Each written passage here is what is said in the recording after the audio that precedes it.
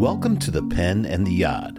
Join Rabbi Michael Siegel from Anshe Emet Synagogue and author Jonathan Eig as they talk about this week's Torah portion, Beshalach, the circuitous road to freedom.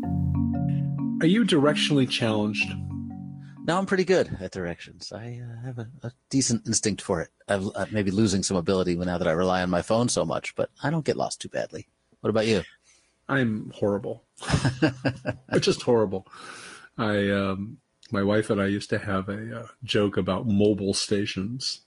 If I'd pull into a mobile station, I mean, I was stopping for directions because I had gotten ourselves hopelessly lost. It happened when we were in Florida. We were driving, and I just kept getting lost. And are you lost? No, I know. And then we kind of sheepishly pull into a mobile station to ask directions before the age of GPS. Right. But today it's a little bit better, and I'm sure there are groups that I've taken to Israel who have kind of gone on circuitous paths. But having said that, and I hope your respect for me hasn't diminished.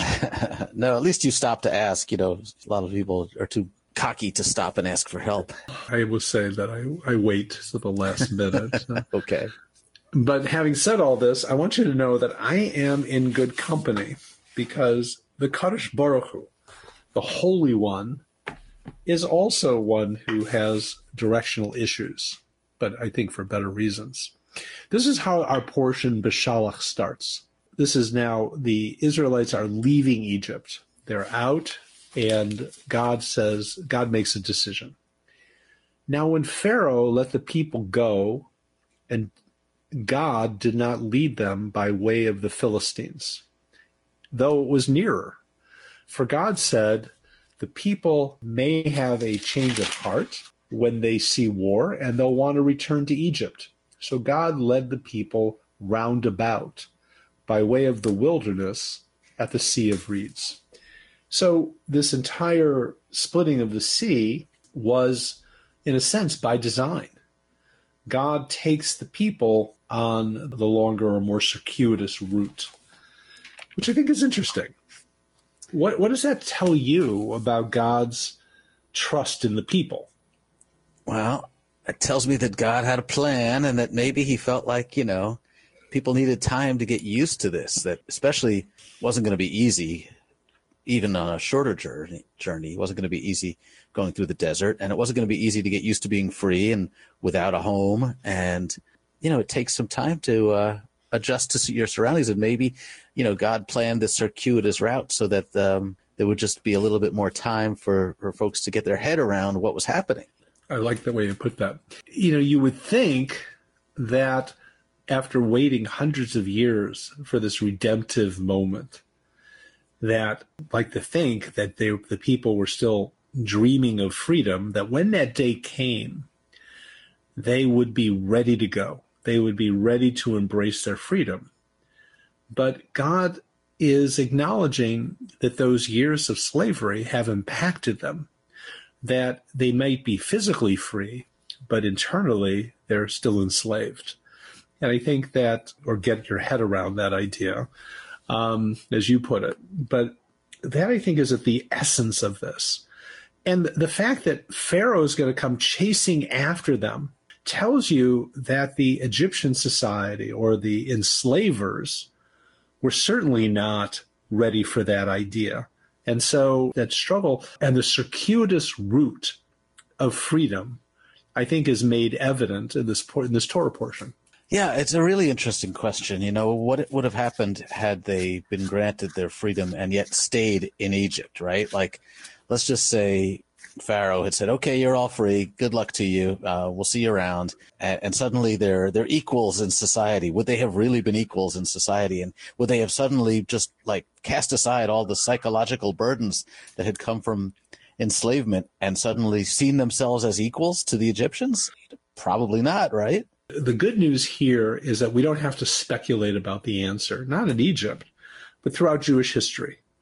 Jews have lived in larger societies. They've been given freedom. And I'm talking about societies that have a history of enslavement or anti-Semitism or rejection of the Jew. So I'm thinking of Spain, where Jews had the opportunity to be given freedom. They could convert to Catholicism and they could become fully part of Spanish society. You might say, well, that's what kind of freedom is that?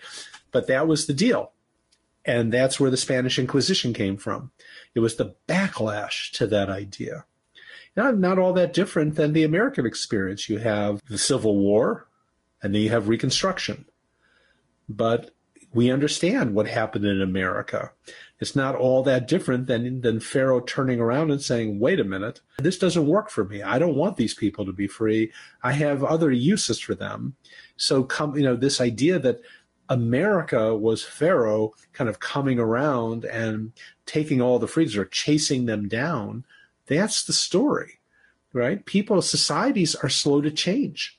And it's not just what's happening inside of the Israelites, but what's happening in the Egyptian world as well. Yeah, right. In America, the former slaves are still have to live with their enslavers. And those enslavers are trying to cut back on the freedom that their enslaved people have been granted. They're trying to really call a do-over and say, okay, you may not be enslaved anymore, but you're still not really citizens. You're still not entitled to any rights, and we're going to use violence to make sure you don't think of yourselves as equals or truly free. So that just makes it hard, and it's making me think about the fact that even for the Israelis who were not living with their enslavers anymore, breaking those psychological chains is not an easy thing to do, and that's why they needed more time. Yes, I don't want to be too quick about the sleight of hand that I just used. Jewish history and the history of the Israelites in Egypt is different than Black history in America. And I was sort of fudging them a little bit, so I want to catch myself. The Israelites had a place to go, or at least in theory, they had a place to go, which was Canaan, which was this promised land, which has its own complications, but they were going somewhere. Right? Blacks had been brought to this country. This was now their country.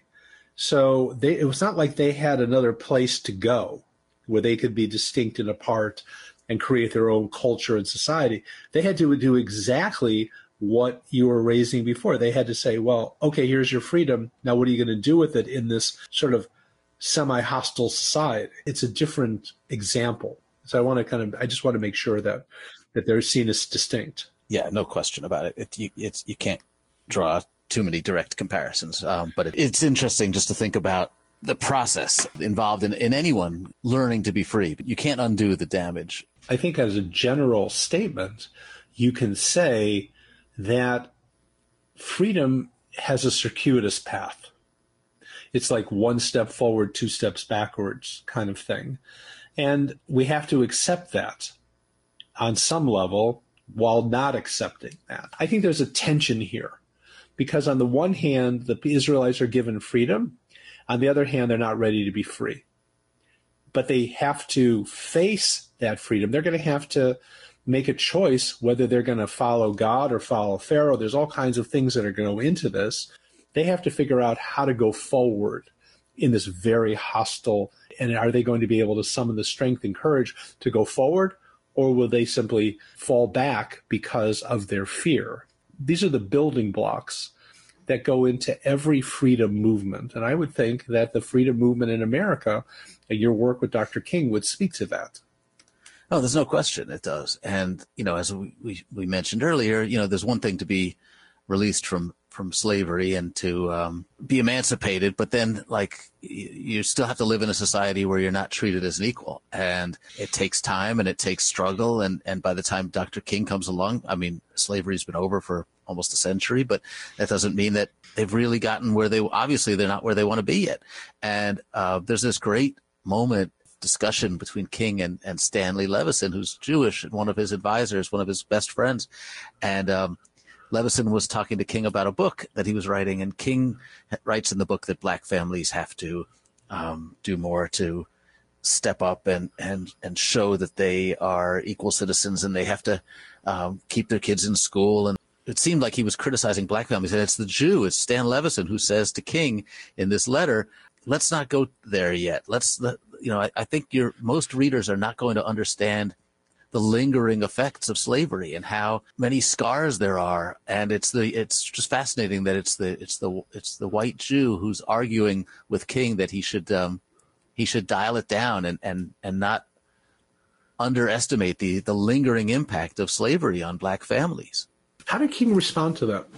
Well, he changed the book. He did pretty much what Leveson suggested. He changed that passage in his book. How do you think the Jewish experience impacted Levinson when he said that? Yeah, that's a great question, because Leveson was not really a practicing Jew. He was raised in the Jewish tradition, obviously, but maybe he just had a good historical perspective. He was able to see that thousands of years later, the Jews were still psychologically affected by their enslavement, and that he understood just how deeply these things run and that you never outgrow them. I love what you just said, because I think it's part of the Jewish reality. Someone once said you can take the Jew out of the diaspora, but you can't take the diaspora out of the Jew. I think that that's so much part of that experience. What does it mean to be an ethnic minority in a larger society that is hostile to you? What does that mean? How do you understand that? That hasn't always been true, but certainly the majority of Jewish history would reflect that. And so that relationship with society is something that Levinson was really speaking to. And whether or not a Jew is observant or not, that is, I think, part of our DNA as Jews in the diaspora. We know that. And, after October 7th, all that DNA has sort of been awakened in lots of Jews when, what we thought was a welcoming society feels more hostile in many ways. I think that was what Levinson's reflecting, is that DNA that's inborn after thousands of years of diaspora living. Yeah, I completely agree. And there are some experiences that are just become part of your DNA, and that's got to be one of them, I think. In closing, the rabbis have a phrase that's called the long, short way. There's a direct way, and it's more expeditious, but there's a long way. Like if you go on the short way, you're going to go down the wrong path in the end. It's going to turn out to be a negative experiment. But if you go the long, short way, what they really mean is that the longer way will actually get you there. Even though it's more circuitous, you'll get there. If God would have put the Israelites on a magic carpet and taken them to Canaan and said, "You're home now," you do have to fend for yourselves, and you're going to have to learn to farm, but you're also going to have to fight to get the land and all the rest, they would have been woefully unprepared. So the circuitous way of wandering for 40 years ultimately prepares them to go in. And I think that we as human beings are often impatient. We just might not be ready for it now. And I think that's part of this conversation as well. Yeah, I agree. King said the arc of history is long, but it bends toward justice. And maybe it has to be long, and we have to have time to bend it. It doesn't bend by itself. We have to go on that journey. When I give that sermon, I'm going to acknowledge it, Jonathan. Thank you. It's all right. It's all yours. Well, the arc of history, that's not mine. No. Thanks, Rabbi.